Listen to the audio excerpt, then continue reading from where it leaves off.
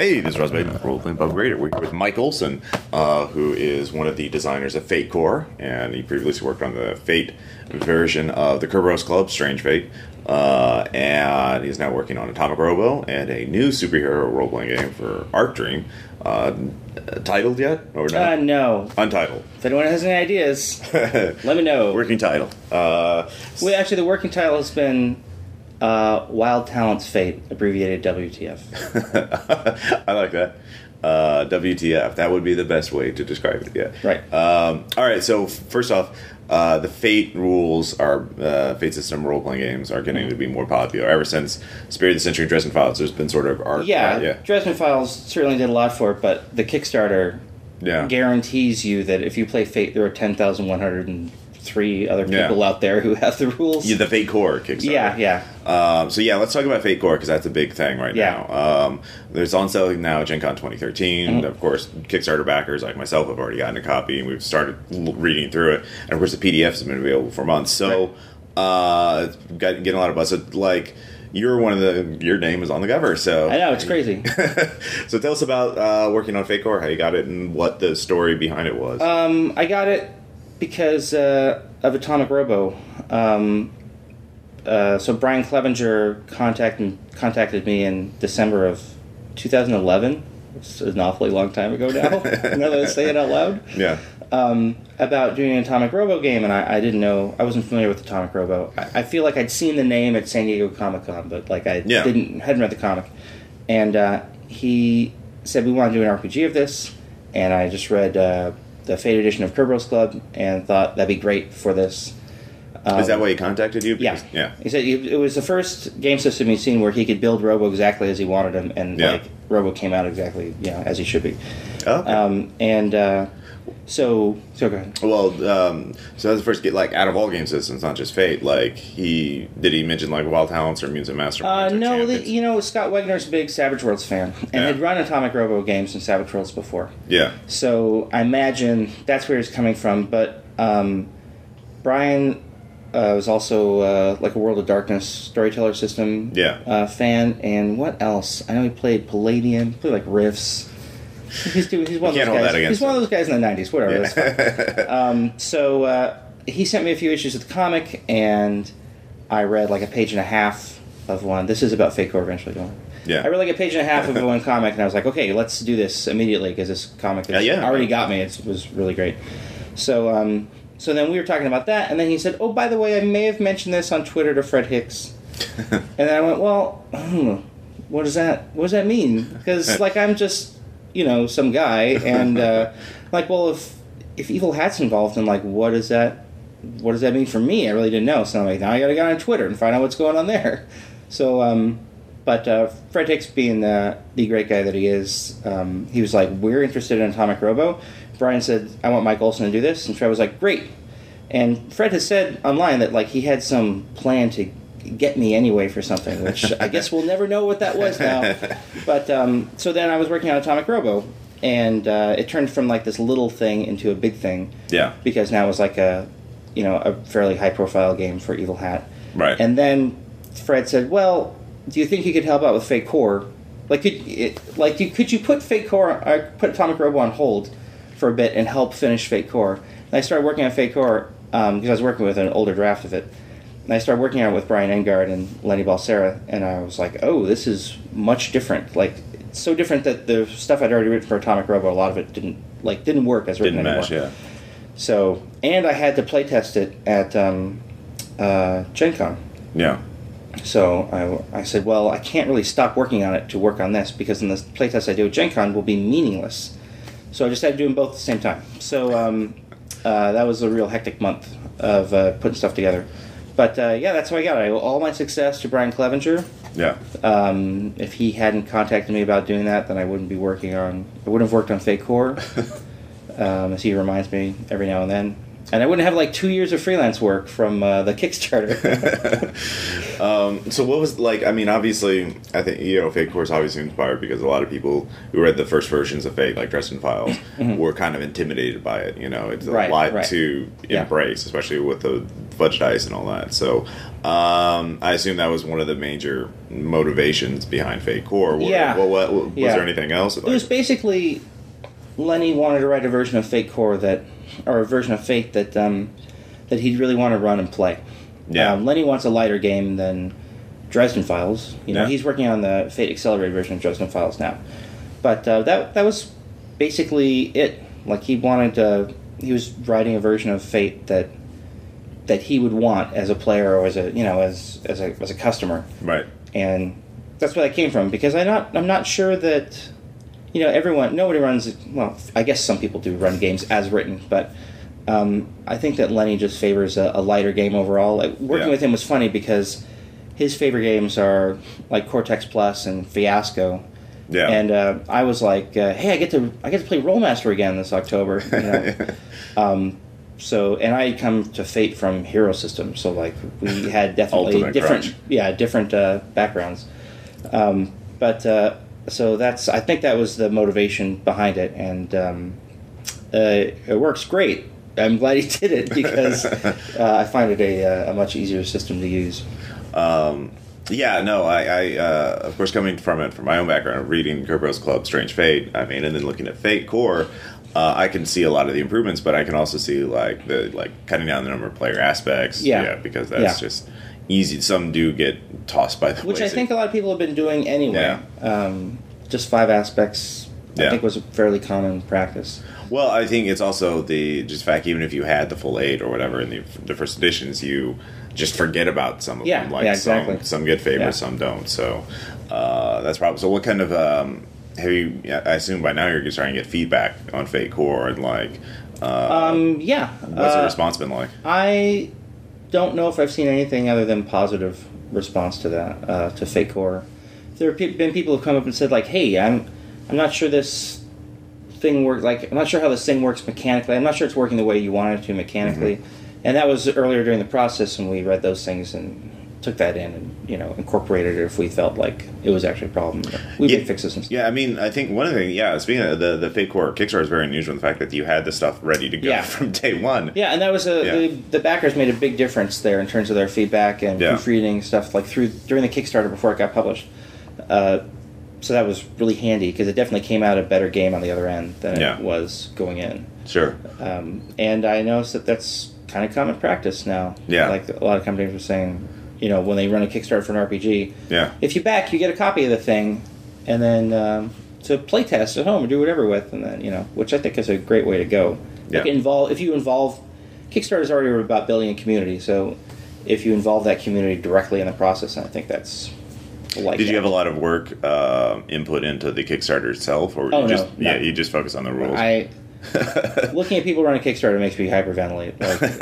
Like even Brian Engard running his Becoming Kickstarter, which was basically just, I want to publish a game. Just this is just Becoming. I just want to do that. Even that, like just seeing updates from him on Twitter saying like, "Hey, another $400 to go until this thing." I was like, man, it's a part-time job running a Kickstarter, and for Fred, I think that Fate Kickstarter was a full-time job. Yeah, with Fate, it was much. There's just so much involved in it. I used to think, maybe I'll kickstart this game that I was working on. Then I actually saw it as it's got more popular, and I've seen more people working on it. I'm like, oh, no way. The standards have raised, I think, since it started. For sure. Yeah. Just the idea that you have to have a video. That was the first thing I was like, well, I don't really want to make a video. Yeah. I know for the only Kickstarters I've done, like the videos been kind of, I got to rip this Band-Aid off. Yeah, you got to do it apparently. Yeah. And the people who do very good ones tend to get a little better. So, in terms of the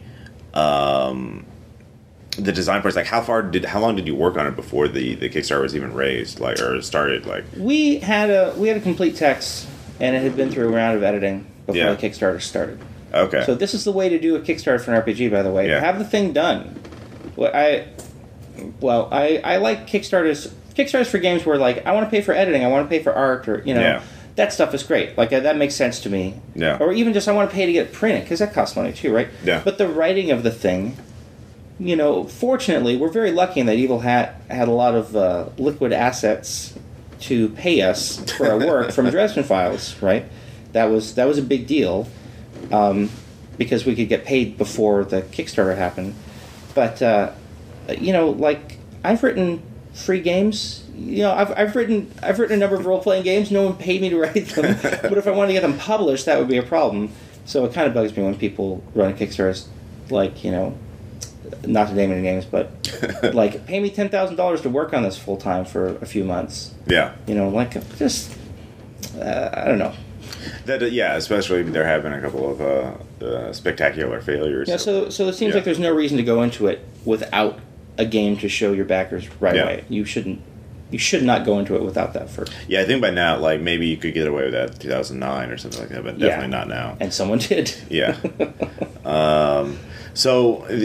So with Fate, sort of Fate Core starting to go out in the groups and everything, what you're done with Fate Core itself, you're not really. But the Kickstarter has generated about 2 years of freelance work. The Kickstarter should have been called Pay Freelancers for Evil Hat for 2 years, because all the stretch goals, all the stuff that came out of it, there's the toolkits. Yeah, accelerated. I guess it's coming out. Accelerated toolkit, Fate Worlds, Shadow of the Century. The Young Centurions game, there's just a ton of stuff came out of it. Yeah. And it's great. We just started talking about Shadow of the Century, and Brian Engard and Sean Nittner and I started dividing up work between Engard and myself for that. And that's a really cool project. I'm looking forward to that, but just there's no end of work to do for Evil Hat, which is great. It's especially great because Evil Hat is an exceptionally good company to work for, I think. Yeah, I've heard a lot of good things about it. You get paid. That's sadly not universal. It's just I think their secret plan is to make it so good to work for them that working for anyone else feels like, what do you mean? I don't get paid until after it's published. That's a real typical. Did not seem unusual to me, but now, I sent in a word count, and a few days later I got a check in the mail. Sorry, this may be talking out of school, but or crass, but it's a big deal. Yeah. Other RPG publishers, if you can pay your people, that's really great. I'm highly motivated to do more work for Evil Hat for sure, and that's part of the reason why. Yeah. And not just because that. I mean, also, we talked about doing more books for Atomic Robo. Yeah, I'd like to talk about that because and Fair was like, well, what do you want to do? And I'm like, well, here are my ideas. I can just pitch stuff and. That's got a good shot of. So that's what you're working on right now, though, right? No, right now I'm kind of in a lull. Okay. Well, are you done with your parts for Atomic Robo? Yeah, I'm waiting for Atomic Robo to come back. Okay. Because I know it's gonna. And lately I've just been after Gen Con, that's kind of the end of con season for me. Well, the Gateway is in 2 weeks in LA, but I'm not really playtesting anything there in particular. I'm still running a couple Fate games, but Shadow's going to be the next big thing. I'm still working on this other Fate Supers game you mentioned at the top. That's kind of a background thing that's always happening. Yeah. That I come back to, and that's the Art Dream one. Yeah. Yeah. And that's basically updating Strange Fate for a modern. It is. That was its genesis. Yeah, that was the genesis. Shane. Ivy and I talked last year about doing a standalone version of Strange Fate because people seem to like it. Yeah, which is very flattering. That's good. And then Fate Core came out, and I felt I don't know if people want to mess with something as it has as many moving parts as Strange Fate. That's the best way that I can put it. Because to me, making skills with a skill trapping diagram or something is kind of second nature. I can do it. I can just think about it and do it. I don't have to look at the thing. Yeah. But I know that that's a lot to deal with for some people, and I'd seen that comment before. Yeah. They're like, well, once you get used to working with that trapping diagram, it makes a lot of sense, and but it's the once you get used to that is a barrier. It is kind of people. A barrier to entry, So I wanted to do something that was because I was working on Fate Core at the time. Yeah. And I was like, well.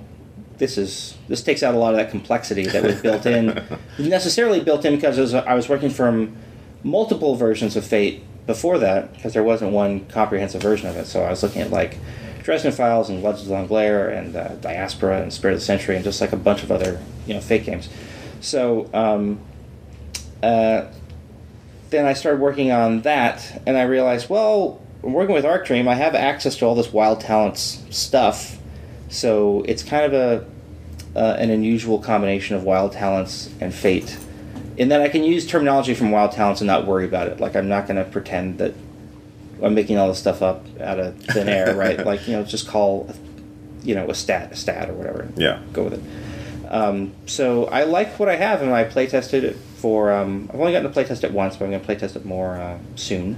Yeah. But one of the people I ran it for is a friend of mine who just is number averse and just doesn't want to deal. He just wants dice to have colors and feelings written on them. So I ran it. He was part of the group, and he liked it fine, even though it has a couple things that I think for most Fate players, they're going to go like, what? What is this? Isn't like a Fate game. Is that like a superpower creation system? Or? No, the superpower creation system is slimmed down, but no, it's the so there are, in Strange Fate there are skill tiers. Yeah. For extraordinary, if mundane to godlike. Yeah, if your tier is higher than the other guys, then for every tier of difference, you replace a fudge die with a d6 in your roll. So in this thing I'm working on right now, currently there are instead of having weapon and armor ratings, there are damage and armor tiers. Oh, okay. So that if your damage tier is higher than the other guy's armor tier, which is normally you have no armor tier, right. You can have protection, but you don't have an armor tier. Then after you roll and hit, you would roll a d6 for every tier of difference and do that much more damage. And if your armor tier is higher, after the attack, you'd roll a d6 for every tier higher, and then subtract that much damage. Wow. So I know that's super weird because it's like a roll after the roll in Fate, and I understand that's something that could be highly alienating. But right now, that's what it looks like, and it works fine. And I agree that it does seem weird at first, but once we did it, I don't know, it worked okay. So I'll keep playtesting it and see. But that to me is the really super weird thing about that. That's the thing I know people are gonna balk at. Yeah. What? I mean, for most Fate games, it's just like one roll and you're done. Exactly. So I don't know. I didn't seem to be an added layer of fiddliness or difficulty for us. Right. And again, lots of times if you're equally matched, you're not going to be making any roll after the fact. So if your tiers are the same, you don't make another roll. Most people fighting each other, two mundane humans fighting each other, aren't going to make a separate roll for damage and armor. So yeah. But I don't know. This seemed like the most. I kind of don't like flat weapon and armor ratings so much. I use them a lot, but I want a different thing. Yeah. Something with a little more dynamic or right. Well, especially it's more thematically appropriate for superhero stuff. Yeah. Where you can have a gun versus the ultimate cosmic nullifier or whatever. Yeah. So I wrote a weapon and armor rating hack for the toolkit that's using different colored dice.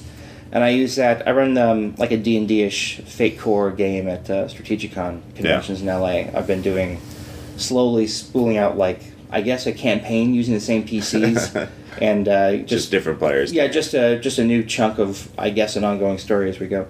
And I use the red and blue dice hack for that game, and it works great. So I just basically I'm always looking for some other way to reflect that. And lots of times I don't care. Spirit of the Century I really don't care about. Weapons and armor because it's pulp and it doesn't matter. I can punch you as well as you can shoot me. That's fine. Right. But supers, it just feels like you need more, something else there. Right, because you're punching out buildings. Yeah. And I didn't want just. Well, the Hulk is super strong, so he has cosmic fists because he's not the best fighter, but he's really strong. Yeah. I want another way to reflect. Yeah, that's true. If you make it to where it's just in order to be dangerous, you just have a higher skill rating than the Hulk becomes. Because I like inaccurate but damaging, and accurate but not as damaging. I like having those two axes. Right. So that's a good way of putting it. So that seemed like a good way to do it to me. So going back to Atomic Robo, what kind of new ideas Fate Core players or people who are used to Fate Core? Right. What's new about that? That's going. Oh my god, that's great. Well, there are a number of little things. first of all, from the start, we wanted that game to be something that you would sit down and play, and not something you sit down and go, let's go through an hour of talking about who our characters are. Right. Writing. So there's no phases. Okay. You all know each other because you're all action scientists. Done.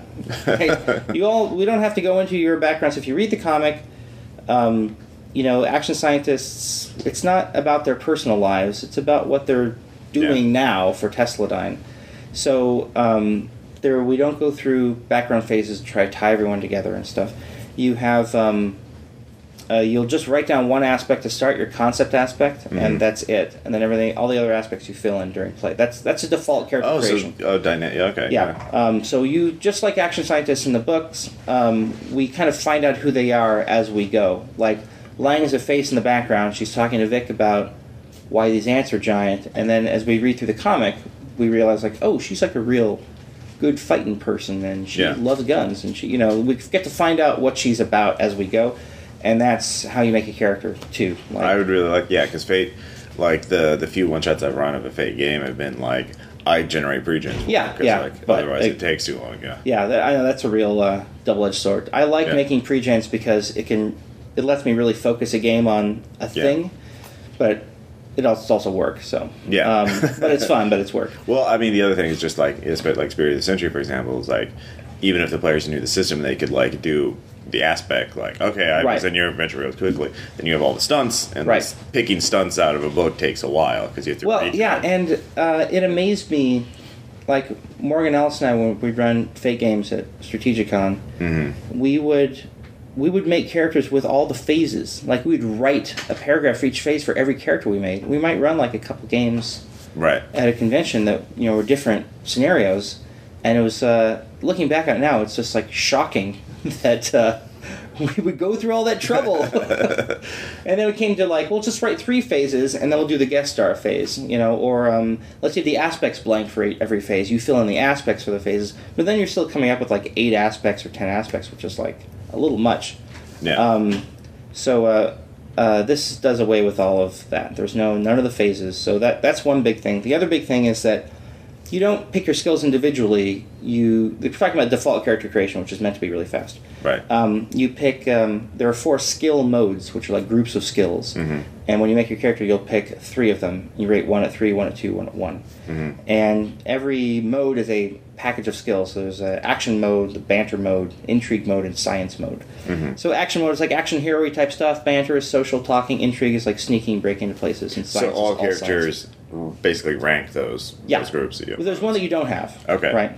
And you can make your own modes. These are weird characters. Yeah. You can make your own weird modes and weird skills and Giant stuff. robot pilot. Yeah, like, Robo's modes, modern day Robo, his modes are action science robot. So he has robot, and he is an action science robot.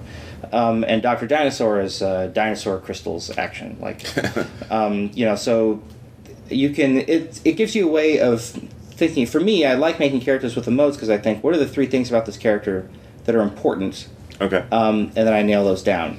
And so modes let me do that, and then I just rank them in order, highest to lowest. Of most important to the character at this time. Like, Robo's always good at science, but sometimes he cares less about science in the stories than other times.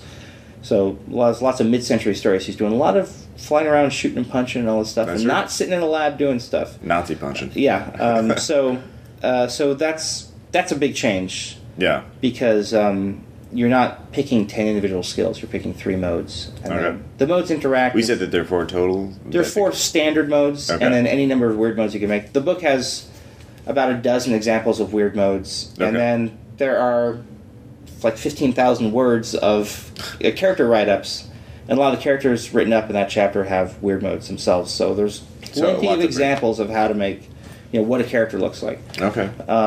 So that's a thing. So from the player side, those are both the big deals, right? You write down one aspect, and you pick your 3 modes. You name your character. You're done. Oh, then you start that would playing. be great for one shot. So that's the idea. Yeah. Like, and the first phase of the playtest was that. Like, I'd show up, either have people make characters like that, or I'd give them proto PCs that had their modes picked out, but like nothing, not really much else, and they would fill in the rest as you go. So what that means is that. If you're in a fight and you're trying to punch a guy and you miss and you're like, well, I wish I was better at fighting. Yeah. That's fine. You use a skill improvement to bump up your combat in the moment after you've rolled. Bump up your combat by a couple notches, and then you could give yourself an aspect about being a Krav Maga expert or something. Right. And then you could also, if you wanted to, give yourself a stunt in the moment that you're extra good at combat with punching guys, and then suddenly you get a +6 to your roll. The other thing is that there's no refresh in the game. Refresh isn't used as a means of like measuring a character's power or anything. You start with one aspect or one fate point per aspect you have on your sheet. So if you do start with just the concept aspect, you start with one fate point. Every time you fill in a new aspect, the GM gives you a fate point. Oh, okay. So you have to say like, okay, I'm giving myself a new aspect now. I'm an international man of science, or something like that. And then the GM will give you a fate point, and then you can spend that fate point immediately to invoke that aspect you just made up about yourself. That's something that's important about you now, or not, or hoard it. But it means that, first of all, it incentivizes you with something concrete, like to add to your character as you go. And also, I found that it's a nice bit of spotlight time for you. Like, things kind of have to pause for a bit, which I don't think is a problem, while you say something else that's great about your character, and everyone goes, "Oh, that's awesome."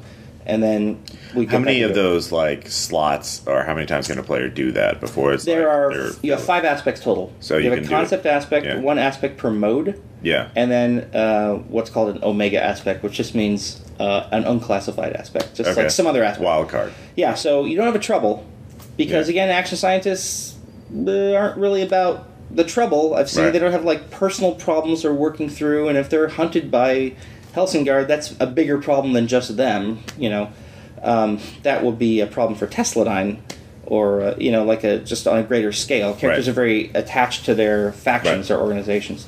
So, but that free aspect, that omega aspect, is just like if you want to be a big comic book fan, you could be a big comic book fan and not worry about trying to squeeze that into some other mode, or if you wanted to, I don't know, just say something about your personality that doesn't fit into another mode well, then you can do that there.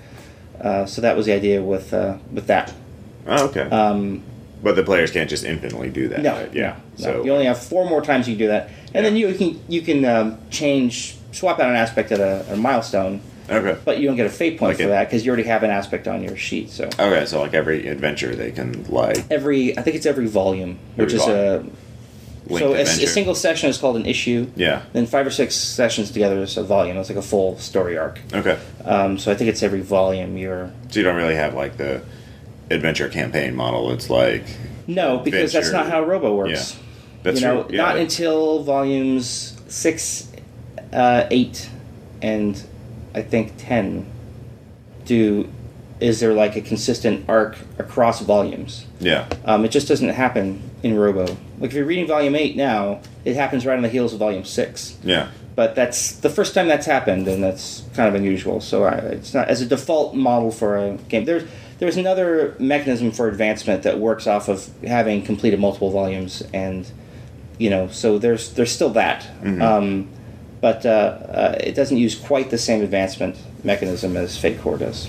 Now, you mentioned, I know we talked earlier, you're talking about organizations in Robo, like they have their own skills or resources? Right. So resources isn't a skill in Atomic Robo, it's a skill mode for organizations. They only have one, it's called resources. Okay. And so usually in the stories, Tesladyne is something that exists to support the action scientists. Yeah. It gets them from point A to point B. If they need equipment, kind of weaponry or something, it provides that. Yeah. If they need to investigate something, they can send it down to some department, and the resident scientists at Tesladyne check it out. Lab boys will take care of it, or provide some facilities to do that themselves if they want to do that themselves. So that's what organizations are. They're a support system. Okay. Organizations like. There aren't armies that from one organization to another that fight each other. Like Majestic 12 wants to get that Robo, but they don't just send in a horde of soldiers to get him. Right. Ordinarily, I know Volume 6 that actually does happen at the end of Volume 6, but it's still a bunch of guys attacking some other guys, and not this high-level army versus army thing. So organizations don't act and attack and defend, one another. An organization has when you complete a volume, the players will work together to name that volume, and then the organization gets an aspect that's the name of the volume. Oh, okay. So if you've read Volume 5, The Deadly Art of Science, once you complete that arc, and then you all talk about what should this volume be called, and someone says The Deadly Art of Science, and great name, and then you write that down as an aspect for the organization. And then that's, actually it's a faction, and then that's something that you can invoke, you can use later, like, oh, remember that time in Deadly Art of Science when that thing happened? Well, I'm going to do that again here. Okay. So over time, the faction accrues the history of the PCs, basically. Okay. Not that they're always the same PCs, they might not be. If you skip around in time, maybe Robo is the only PC who's consistent, but if you do a story in the 50s and then do a story in the 90s, you're probably not going to have the same PCs other than Robo, but Tesladyne is still Tesladyne, and that'll be consistent anyway. Okay. But they have limited, either they can only make so many skill checks or resources checks to help the PC. I mean, it's not a blank check for the PCs to get. No, but it's something like, but their skills are, they don't have any stunts. Their skills are on the whole are a little lower than the PCs because they're resident scientists. They're really good at what they do. Right. No offense, resident scientists, but they're not action scientists. So usually how it works is the PCs are out in the field and they get something. They want someone to deal with it while they deal with something else. So they will send that thing back to Tesladyne or say, like, hey, check what are these coordinates, or check that out. Yeah. And then, one of the players will make a roll for the organization and then they'll do that. But if they're back at HQ and they want to do that themselves, they get to make their own skill roll and then add the bonus from one relevant skill from Tesladyne to their result. Because, why shouldn't they massively succeed when they're working with all the resources that their faction has? You should be able to do that. So I don't mind, big success in this game. Well, that's when it's thematically appropriate. Yeah. So, do you know what the ETA for Atomic Robo right now is? It's in layout. Yeah. That's my, what I want to say, that's my reflex answer to that question. It's in layout. So that part's out of my hands, but soon. Ish. That's all I know, honestly. I would give you a better answer if I could. I wish we had it here for Gen Con, but... it happens. Jeremy Keller is great, but he's only one guy, and he had Fate Core to do. And, he's doing this too. So he did the layout for Fate Core. That happened in the middle of Robo. So I haven't always been Johnny on the spot with everything myself all the time. I got 2 kids. Yeah. So soon is the best answer that I can give. Okay. But soon's better than later. So. Yeah. Looking forward to it. We'll have to get a copy for our PPR and try it out. Yeah, for sure. It would be great for a one shot. Well, we'll probably do a volume now because a 5-6 episode thing would be great. Anything else? Any other games or anything you want to plug before we go? Any plugs? Plugs. Let's open up the old plug bag. Yeah. Well, we talked we had an Evil Hat panel on Thursday where we talked about what else is on the schedule. Yeah. And there was we talked about Fate Worlds. Those books are coming out. I was a system editor guy on Camelot Trigger, so I'm interested in those books coming out. And the Fate System Toolkit, which if you were a backer of the Kickstarter, you've already seen. But that's going to be an awesome book. I like books like that, like the Cortex Plus Hacker's Guide, and books are just about messing with systems. So I'm really looking forward to that book coming out because that was fun to write. And let's see. I guess that is it for now. I'm probably forgetting something. Someone out there is howling in rage. Yeah. But no, I think we can close up the old plug bag after that. Well, before those plugs get out. All right. Well, thanks a lot for doing the interview. I'm looking forward to getting my hands on Atomic Robo. Me too. No one's looking forward to it more than me. No one's been more excited about it than me, and no one's looking forward to getting it more than me. Honestly. All right. Well, this is Role Playing Potpourri. We'll talk to you guys next time. Cool.